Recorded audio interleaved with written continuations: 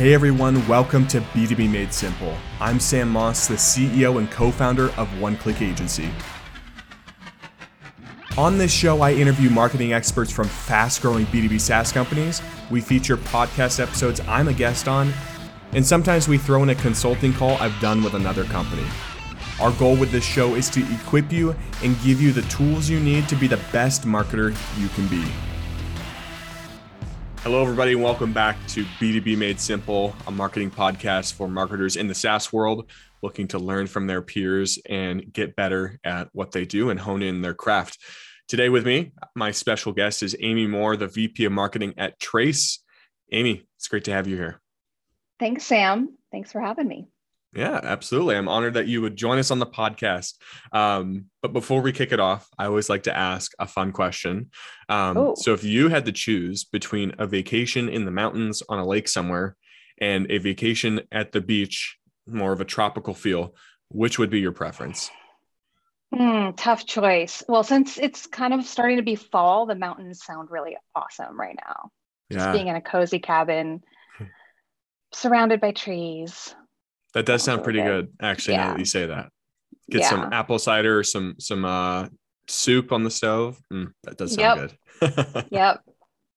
Well, awesome. We have an agenda today that we're going to kind of walk through. It's basically the framework you should follow for every marketing campaign. And you have some points that we've kind of discussed on the previous call that you think would be helpful to other marketers. So to kick this off, why should we start with the customer and the story before every marketing campaign? Why is that the foundation that we need? So my answer to that is that you shouldn't start with the customer. Mm-hmm. You should start with the audience. And there's a slight difference. Most of the time they're the same, but the reason that you want to start with the audience is that for any story that you tell, your audience is the muse. And so you need to get in the mindset of what your message that you're delivering via this campaign is going to do for your audience. And in order to get into that mindset, I've got a framework that I go through. And would you like me to share that? Yeah, let's do it. Yeah. Okay. So you want to think about who are you talking to? So who is your audience? And then you've already thought about, in some ways, you've probably already thought about what your single key message is, but first think about how does your audience feel right now before receiving your message? And then how do you want them to feel after having received your message? And then hone that message so that you're getting them from point A to point B. And then you can fill in your supporting points. And also the other part is like, not just who is your audience, but why are you talking to them? So that's your objective. And, just thinking back to the audience, it's almost more important to a good story to think about your audience. If you think about storytelling or marketing, really, it's about communication between two people, really. It's an intimate piece of communication between you and your reader at any point in time, or your audience. And whether you're writing a book or writing a marketing campaign, you need to think about what you want to convey, how you want to make that connection. So a story has a hero at the center of it, and the hero might be the same as your audience, but it's not. It's a version of your audience going through a problem and a solution in the course of time. But your audience is who you're telling that story to and why you're telling that story to them. So always think about your audience. And it should, if you do it right, it should be inspirational. When you really connect with your audience and have that empathy for them, it makes it a lot easier to figure out what it is you want to say and what parable that you want to give them in the form of a story. So you mentioned you want to know, you need to identify what they feel like afterwards. And then you said you want to identify what they feel like currently as well. Is that what you mentioned there in the beginning? Yeah. What do they feel like now? And what do you want to help them feel? The outcome. And then that's the foundation for your marketing campaign, right? That's what you start with. Yeah. I mean, I don't know if I would say it's necessarily a foundation for a campaign. But I guess I'll hedge a little there. Most of the time it is. I'm having a hard time thinking of any exceptions, but it's a framework that I learned when I was starting out in copywriting, and it's a framework for figuring out what your ad concept is or what your central insight is for more of a creative concept, but I find that it really helps with any kind of campaign as well, because it does get that audience focus, and that it helps you really think of your audience and why you're talking to them to begin with. So, so just like you need to do this when you're thinking about a concept for an advertisement, you also need to think about this at the beginning of a campaign, and even think about it, when you're running a webinar or an event or putting on a conference. Who is your audience or audiences? How do they feel? How do you want them to feel after? And what's your single key message that you want them to take home with you? So it works in a lot of scenarios. It's not the only framework that you need to start a marketing campaign, but I think it's an important one. And then I think, some people might be thinking, well, do I have to do that if I'm running like a Facebook ad campaign? Maybe not with like tactical type campaigns, but with most campaigns, but it might help. More strategic, might help. Yeah. Yeah. So who am I talking to? You mentioned that it can be the customer. And the more I think about it, this is obviously we're talking our ideal buyers should be the audience, right? That should be the goal. Yeah. Yeah. So we have, so your audience is, so when I said that your audience and your customer are different, I think that they sometimes can be different. I think it's important to think of them as an audience first and foremost, and then think of the customer as the hero of your story. But the audience is the reader and the recipient of your story. So so the framework is, who are you talking to and why? How do they feel? How do you want them to feel? What is your single-minded key message to get them from feeling A to feeling B? And then what are your supporting points for that message? So who are we talking to? How do they feel? And how do you want them to feel? Are pretty straightforward. I want to dive into step 4 here. What is your single key message? Can you give us some examples of what that would look like, or how do we approach that? What would be that single key message? So a lot of times, the how does your customer feel is an I statement. So you put yourself in the shoes of how your audience, not your customer, how your audience feels. I feel like I don't have time to go to this webinar. And then you want them to feel, this will give me more time back. So I will attend this webinar and it will give me more time back. And so your single key message is going to be more you focused. So the 2 feeling statements are you put yourselves in the shoes of your audience and their I statements. And then the middle one is how it's a single statement of the offering that you have to get them from feeling point A to feeling point B. So it might be something like an example I gave of, if you're selling a webinar, it might be Sam Moss's webinars always provide 3 points of wisdom. Yeah. Got it. That's it. So what would be, you said there was one more thing. It was your supporting points, right? To go along with that key message. Yeah. What is that? Is that like data? Like, for example, a case study backing up the narrative? What does that look like? I mean, in this framework, it should fit on one page. So no, it's not, you're not going to get into everything. That's what like page 2, 3, and 4 of your brief are. This is like, so if you're saying that Sam's webinars will save you time as your single key message, then the supporting points are, why should I believe that? Why should I believe that Sam's webinars save me time?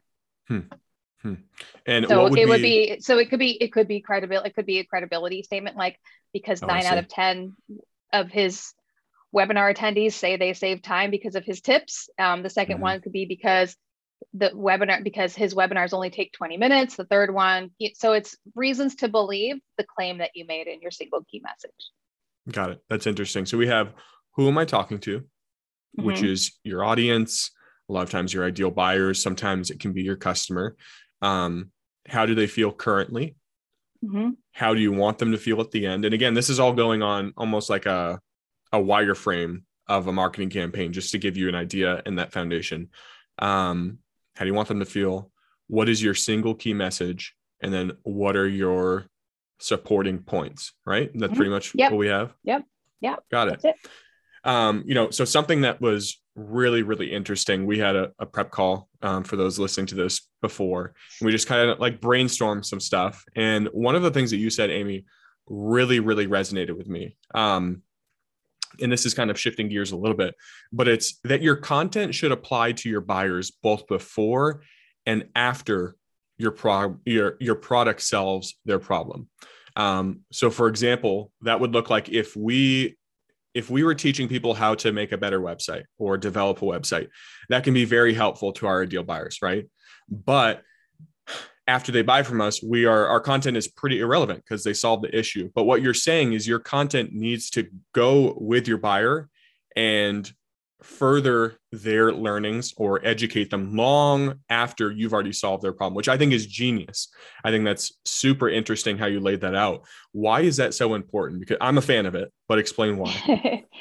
Well, you asked me, why do you need, so the statement was your content needs to apply to your buyers or your ideal customer before your product begins and after your product ends. And if you replace the word content with just the word connection, think about it. Do you want your connection with your customer or your audience to only last for the duration of having something relevant to talk about related to your product, or do you want it to be a long-lasting connection and a long-lasting relationship? So you have to find something. You have to find a business need or a professional need or even a human need that you are solving with your product that goes beyond your product. And so that once you tap into what that essential need is that you're speaking to, then you have a conversation that you can have over time that will never end, theoretically. So your product, so one kind of litmus test is that if your message or your content would not be relevant to, like, let's say you had a customer that had absolutely bought everything you had to sell. There's no more upselling to them. There's no more adoption that you can create. They've got it all. You've given them all that you have. And if you didn't start the conversation talking about their basic needs, then you won't have anything else to talk about after your product has solved those needs. So let me give you an example. I feel like I'm being kind of abstract. So give me something to sell. Like you talk about like selling website services. Should we do that one? Sure. Yeah, let's do it. Okay. So you might choose the need of helping people grow their businesses. And that's a long-lasting need that you can address with a lot of different conversation points. So that need will be there after your product has done everything your product can do. They will still need to grow their business. Maybe you could make it a little bit more specific. They will still need to grow their business by being smart about their digital assets or by showcasing their brand digitally in the right way. So that's a conversation you can have before your product begins and after your product ends. And it will create a long-lasting relationship with your customers. So what's funny is we were already doing this, but I was never able to articulate, because this show is our connector for our buyers, right? So we do like B2B website development, right? And I could talk about websites, which I have explored doing that in the past, and it's helpful for people. But by providing a show where we bring on people like you to talk and further the knowledge of our ideal customer, it's only going to help them win long after they buy from us, if they ever do. Right. So what is funny is we were on track with this, and it's just fun to have people on a podcast like you who can articulate things that we were already kind of doing or thinking. And it's absolutely genius. I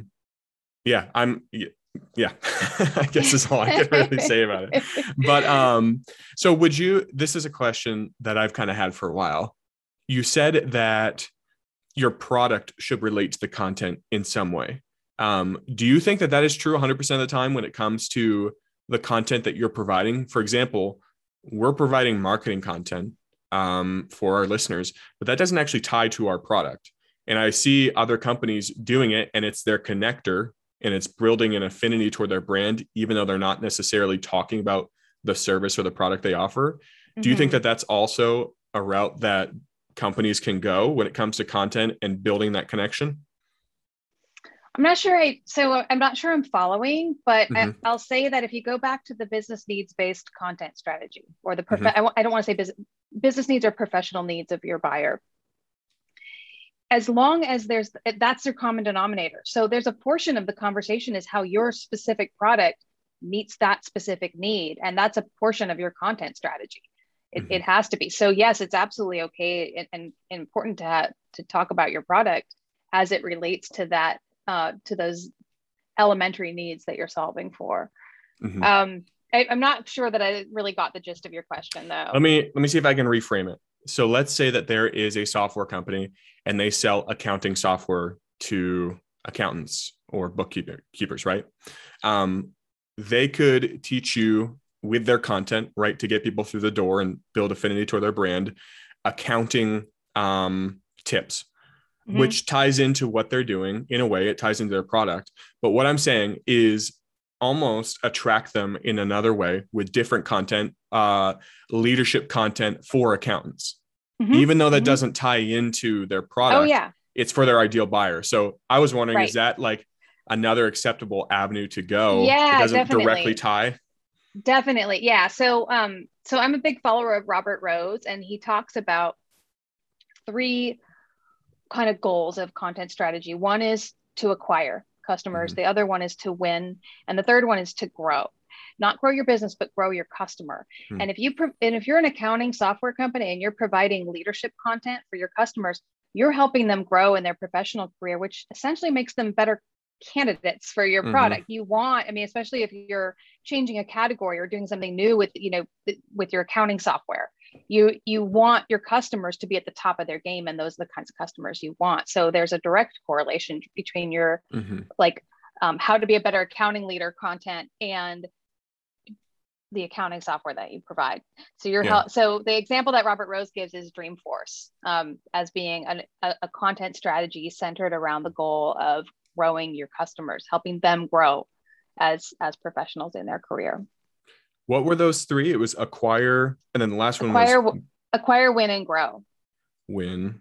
Yeah, and I highly recommend just look up Google Robert Rose content marketing pillars, or I'll try to send you a link after the show. But it's really brilliant. So if you don't mind, can we jump into each one of those? Are you pretty familiar with them? Yeah, I'm pretty familiar. Yeah. So, the easiest is to give examples, and I'm just, all credit to Robert Rose here. So his point is that you got to pick one, which nobody ever does, but you got to pick one. So when you have a content strategy program, what is it that you want to achieve? Do you want to acquire audience? And he's big on audience too. So do you want to acquire audience?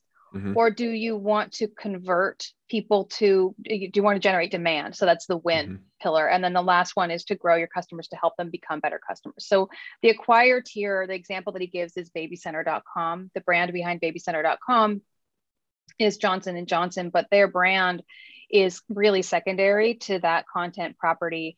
But what Johnson & Johnson is doing with BabyCenter.com is they're collecting data about their audience, and they're attracting a huge audience. They can advertise. So it's an owned media property that you can find a Johnson & Johnson ad on BabyCenter.com, but that's not the point. The point is to grow the audience there, to acquire a high number of engaged people who care about the topics that you're writing about. And it's completely non-branded, it's completely non-product oriented, but it's topic oriented. And it also has the added benefit of giving you insight into what your audience cares about, which can go back to product innovation, but that's not the point. The point is to acquire an audience. And then at some point, a portion of that audience will jump over to your win pillar. But again, that's not the point. The point is to collect data and insight on an audience, and to have an audience that cares about the topics that you're writing about. But at some point, they'll jump over to the win category, and that's where you're specifically trying to get them to convert, to engage with a piece of content that indicates that they're in market or close to being in market for the solution that you provide or the problem that you solve. And I'm trying to think of an example of that one. Be like case studies, something like that. It would, well, yeah, that would be a piece of content like that. But also in the framework that Robert Rose is laying out, he's also talking about content properties, like actual content hubs, and the purpose of these like full-fledged content programs, not just pieces of content, but full-fledged content programs. And I think the example that he had was like, God, I want to say it was like Jerry Seinfeld, like Coffee with Comedians in Cars or something like that, which actually was sponsored by brands. It was sponsored by Audi. I mean, feel free to go Google this afterward Go take a look. and check, 'cause I don't have the details, but that was more that wasn't just where the brand was more at the forefront. And by picking your pillar, by the way, what he says is that tells you where to put your brand, whether whether your content is going to be highly branded or whether your brand is taking more of a back seat. And then the last one is grow, which means helping your customers grow into better customers, meaning okay, this one is like always difficult to explain, but I really love it. Because the word grow means a lot of different things. You know, in business, it means growing your business and growing your customers. I think to some people's ears, that means upselling them or land and expand. But in this context, grow is helping your customers grow to be better in their career. And if you're working for an exciting software company, like that's always what I try to do, is only work for exciting software companies in the B2B space. You want to be working for the kind of company that's actually changing the game. So you want your customers to become better versions of themselves, better professional versions of themselves, because you're selling them a new reality. You're not selling them legacy software that's going to help them just kind of do the same thing. So you want your customers to be as great as they can be. I think so. So Dreamforce is a great example of that, where it's become this epic event that is partially about Salesforce products, but a lot of it, you can get education there, you can get credits, you can take classes. I would think that a podcast probably falls into the grow category more than anything. I mean, obviously topic depending. It does.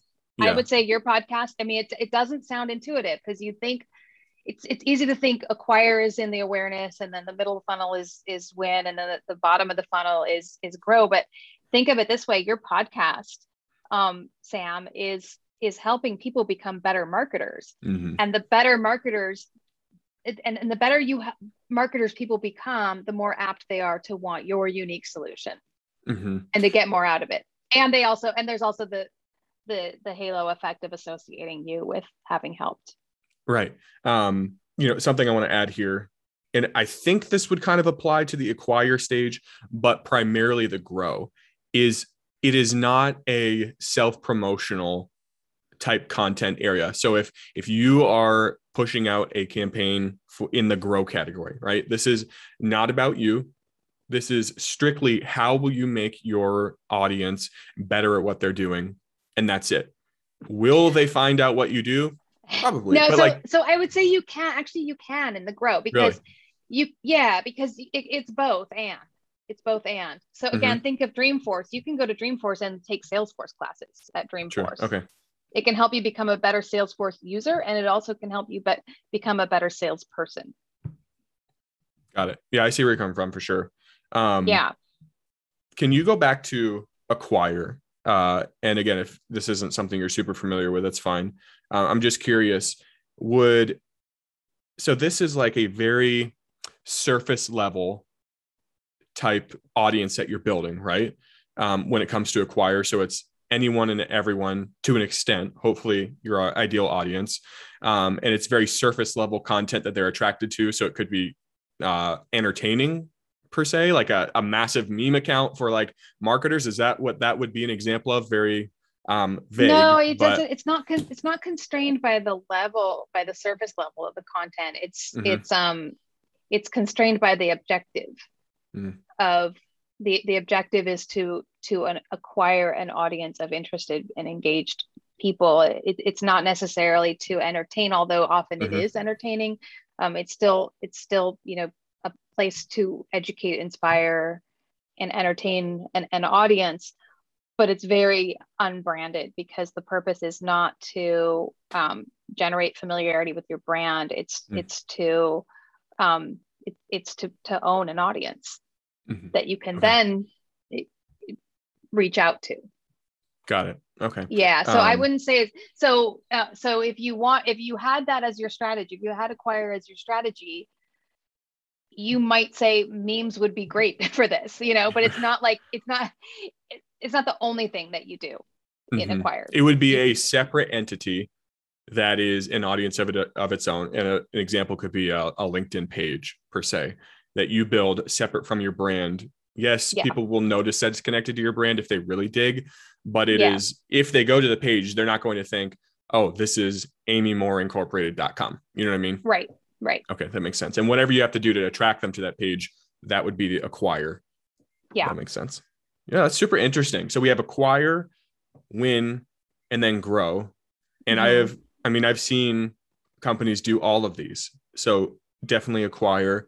Grow, I think, would probably be one of the more popular ones. And then win would be more of your nitty gritty demand gen type content that you're looking to create business now. Yeah, it has a conversion Mm-hmm. embedded in that strategy Got or it. purpose of conversion.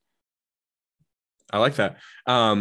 So on our last talk, you had brought up, the brick and feather analogy. I thought it was really interesting. Can Again, you? not mine. Not your. It's okay. Not mine. We will still talk I about it give because credit to Jay Baer, and I just encourage people to Google this stuff because Jay and Robert are way better at describing all this than I am, and I probably completely bastardized it. But so bricks and feathers, I learned that from Jay Baer at Content Marketing World one year, and it's kind of like, in a way, it's kind of what we're all familiar with as content marketers, which is you have a big piece of content and then you spin it off into smaller pieces. But what I like about the way he explains it, it's slightly different. So so a brick is a high production value piece of content that represents a big idea. And what he emphasizes over and over again is that marketers love to have a ton of big ideas. You should not be creating a ton of big ideas. There should be one or two to run your marketing for a whole entire year. And each of those is the idea is the brick. So for example, this podcast that you do is a brick. Even though it's got multiple episodes, the series itself is a brick. It's your one big idea. And then, by definition, you should put the production value into it. You should put the time into it. The criteria that Jay gives is that it should be the kind of thing that people want to share with other people, or they print it out and keep it on their desk. They share it. They tune into it. It is irresistible. And then the feathers are lighter weight pieces that you can do that in multiples. So feathers are lower production value, easier and cheaper to produce, can be more frequent at producing them. And yes, they can be spin-offs of the brick, but they also can be not necessarily spin-offs of the brick, but they can be feeders into the brick. They can be digital feeders into the brick. They can reiterate certain themes that support the theme that's in your brick, but they don't necessarily need to be spin-offs. So the main point of the bricks and feathers is to stop creating a ton of crap content, or to get off the hamster wheel of like, we've got to have 5, hugely great assets this year, and we're a team of one, or we're a content team of 1 or 2. And there's this constant pressure to create like these mediocre bricks or these like wannabe bricks. Instead, just pick one, but make it really, really good, and make that your magnet that everything leads to. Mm-hmm. And I think a lot of companies, marketing teams in particular, are so pressured into doing things. And this is something I say a lot. It's just, you shouldn't be pressured by your peers or what your competition is doing. You shouldn't be pressured by them into a marketing tactic or something that's going on. And it's almost like the FOMO more than anything, or you have leadership breathing down your neck, trying to say you need to do this. And a lot of times you just need to step back and know what's working, and maybe execute a couple of new things every once in a while, but don't be shamed into doing something just because everyone else is doing it, because it's just going to be subpar. Yeah, for sure. And I wanted to give 2 companies that do a really good job, I think, at having really central brick assets. One is Drift. I'm sure they have more, but they've had the same book that they pitch over and over and over again. And I personally don't get tired. I mean, you really only need one. And they have my name and email address because I downloaded. I got their ebook. I think it was like MQLs Are Dead one. Yeah. So they've got me. Everything else can be lighter weight. I know they do more than that, but they're Drift and they have a bigger marketing team. And then 6th Sense, there's a book that that's called No Spam, No Forms, No Cold Calls. And it's kind of like their anchor. It's their anchor asset that a lot of different things lead to. So those are 2 examples. And then, don't be shamed. I mean, don't be pressured into over creating, because it'll end up just coming back to bite you in the ass. Like, just you'll end up not doing Yeah. anything well. I mean, like, I'd rather do one thing really, really well than do 10 things kind of in a mediocre fashion. And Yeah. again, full circle back to the audience, is that really serving your audience? Hmm. So let's recap here. Just give us who it was that was saying this, because these are frameworks so that people can go look it up if they want to. So it's the Acquire, Win, and Grow. Who was that, and where should we go looking for that? That's Robert Rose. Robert Rose. Okay. And then the brick and feather analogy. Well, who was that again? Jay Baer. Jay Baer. Okay. Baer, Jay Baer. Okay. Got it. So if you're listening to this, definitely go check those out and dig deeper. I know I'm going to at least dig into the Acquire, Win, Grow one. That was really interesting, for sure. Yeah, I'll have to get you the link, because I don't think you'll find it if you just Google Acquire, Win, Grow. It has to do with a whole kind of like 9-point content marketing framework or grid that tells you, and you plot your objective on this 9-point grid and figure out how, what your whether you want to go with earned or owned. I mean, there's this whole like system he's got. It's really amazing. Got it. Yeah, definitely shoot that over to me. All right, cool. So if you have listened to the podcast before, you might know what's coming. I'm going to hand the mic over to you and give you the opportunity to ask me some questions and kind of mix things up and keep the episode fresh here. So awesome. Any questions you want to shoot my way? I do. So what's it like working with your dad? It's pretty fun. So him and I did this. We started I think it was right after I got out of high school, and have been going ever since. And it can be interesting because we're pretty similar in a way, and then also very different. So he is extremely visionary, which means that he wants to do 20 things at once. And I am more cautious and, hey, let's pick one of those things and execute. So as a leadership team, that is actually very helpful, but I feel like I'm shooting down a lot of his things, or he feels like he's coming at me with a lot of ideas, and it's just how we're built. And then on top of that, as for how we're the same, we're both very driven. So that's cool. But sometimes, again, you butt heads, but overall, it's an interesting dynamic, but it is fun. So I wouldn't change it. It's fun. And then how many people do you have working at your company? We have a team of 13 developers. So my dad and I oversee everything. And then we have a team below us that heads up the operations. And then I do sales and marketing. And then he is more of the operations and then long-term vision side. Got it. And do you have other siblings in the family business?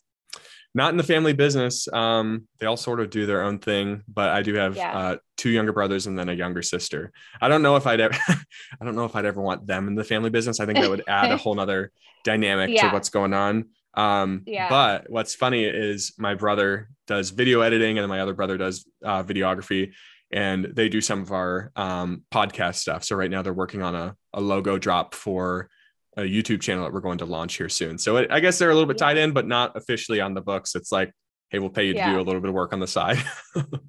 And then in terms of your team, how do you think they feel about having a father-son team? I think they're okay with it. I mean, as long as the leadership is sound in a company, I think that the team below is going to be okay. But you have to understand where the boundaries are, especially when it comes to what is family dinner like? Is it constantly work? Do we leave it in the Slack channel?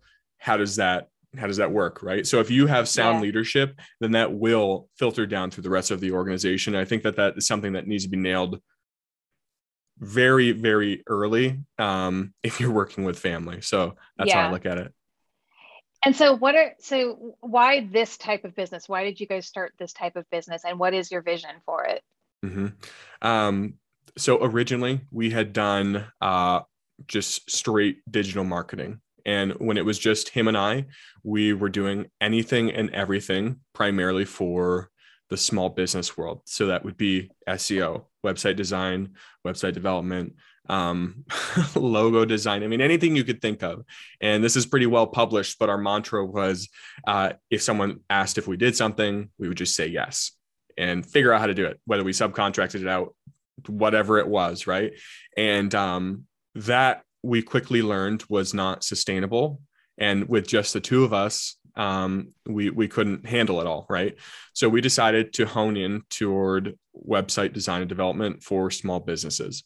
And after a while of doing that, we got much better at it. And it's the thing that we were already pretty good at, and it's what we enjoyed. We were just getting distracted.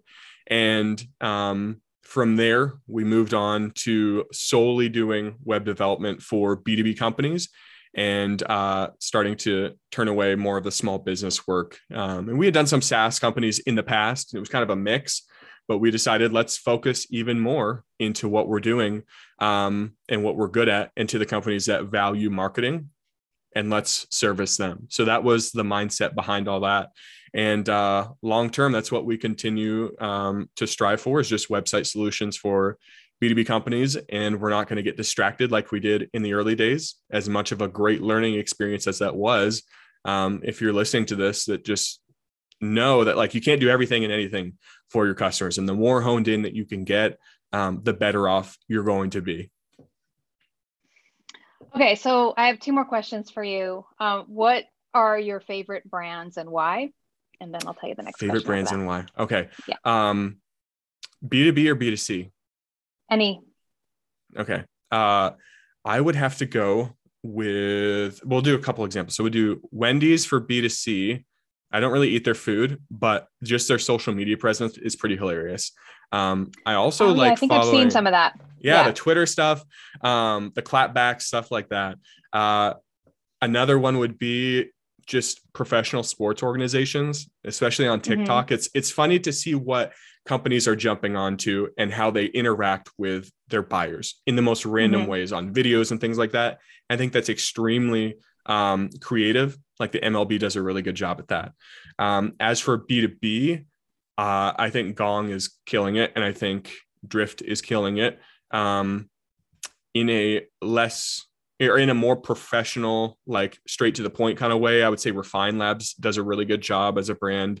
I think those would probably be my top three. So Drift, Gong, Refine Labs. I know Privy does a good job, but I haven't really followed too much of what they do. But those are my B2B and B2C examples. Okay. Favorite podcast or two? State of Demand Gen by Chris Walker. That's my guilty play. you're a Chris Walker fan. Yeah, I'm loving his stuff too. So working my way from start to finish on his podcast. I really don't listen to any other podcasts. I'm a book reader, and then when I'm not in a book, I'll listen to the State of Demand Gen because they put out great content and there's plenty of it. So not too much of a need to listen to too much war for me. Yeah. Awesome. Well, good job. I don't know if you've ever interviewed someone on a podcast before, but that was really good. Have you done that before? No, I haven't. Well, there you go. That was your first shot at it. So if you ever want to become a podcast host, now you have something to put on your resume. Yeah. Okay. Yeah. All right. All right, Amy. Okay. To close this out, I would love to hear about what you guys are doing at Trace. So if you want to give us like the quick rundown, the elevator pitch, if you will, what is it you guys do? Yeah, I'm not going to give you the scripted elevator pitch because it's just not, the thing is that what Trace is doing is it's solving the problem of how finance works with everybody else in a business. So if you think about what it's like today, at your typical company, anytime you need something from finance, you've got to Slack or email them. So Trace is coming in and filling in that gap with a single platform for finance to provide services. We're calling it a service desk for finance. It's something that did not exist before, but it's a single platform for finance to be able to work with business partners on approving spend requests, approving headcount requests, providing analytics, letting you know how close you are to meeting your budget or going over budget. And it's all in one place. And what that does is it gives your business partners the ability to be empowered, or your budget owners to be empowered to make really great financial decisions. But then it also gives night vision to finance because they get an earlier view into what people are planning on spending and what they're planning on, who they're planning on hiring or how much they're planning to hire. That kind of vision didn't exist before. It was locked away in people's heads. Awesome. Well, Amy, it's been really good having you here on the podcast. I appreciate you sharing all you did. I know we jumped around between topics a lot there, but I think that was a really good conversation. It has me thinking, especially about the acquire, win, grow. Just got the wheels turning for me again. And even our pre-call, how your content should apply to your buyers long after you've solved their problem will be something I remember for a very long time. So I appreciate you sharing all that. All right. Thanks, Sam. Have a good day.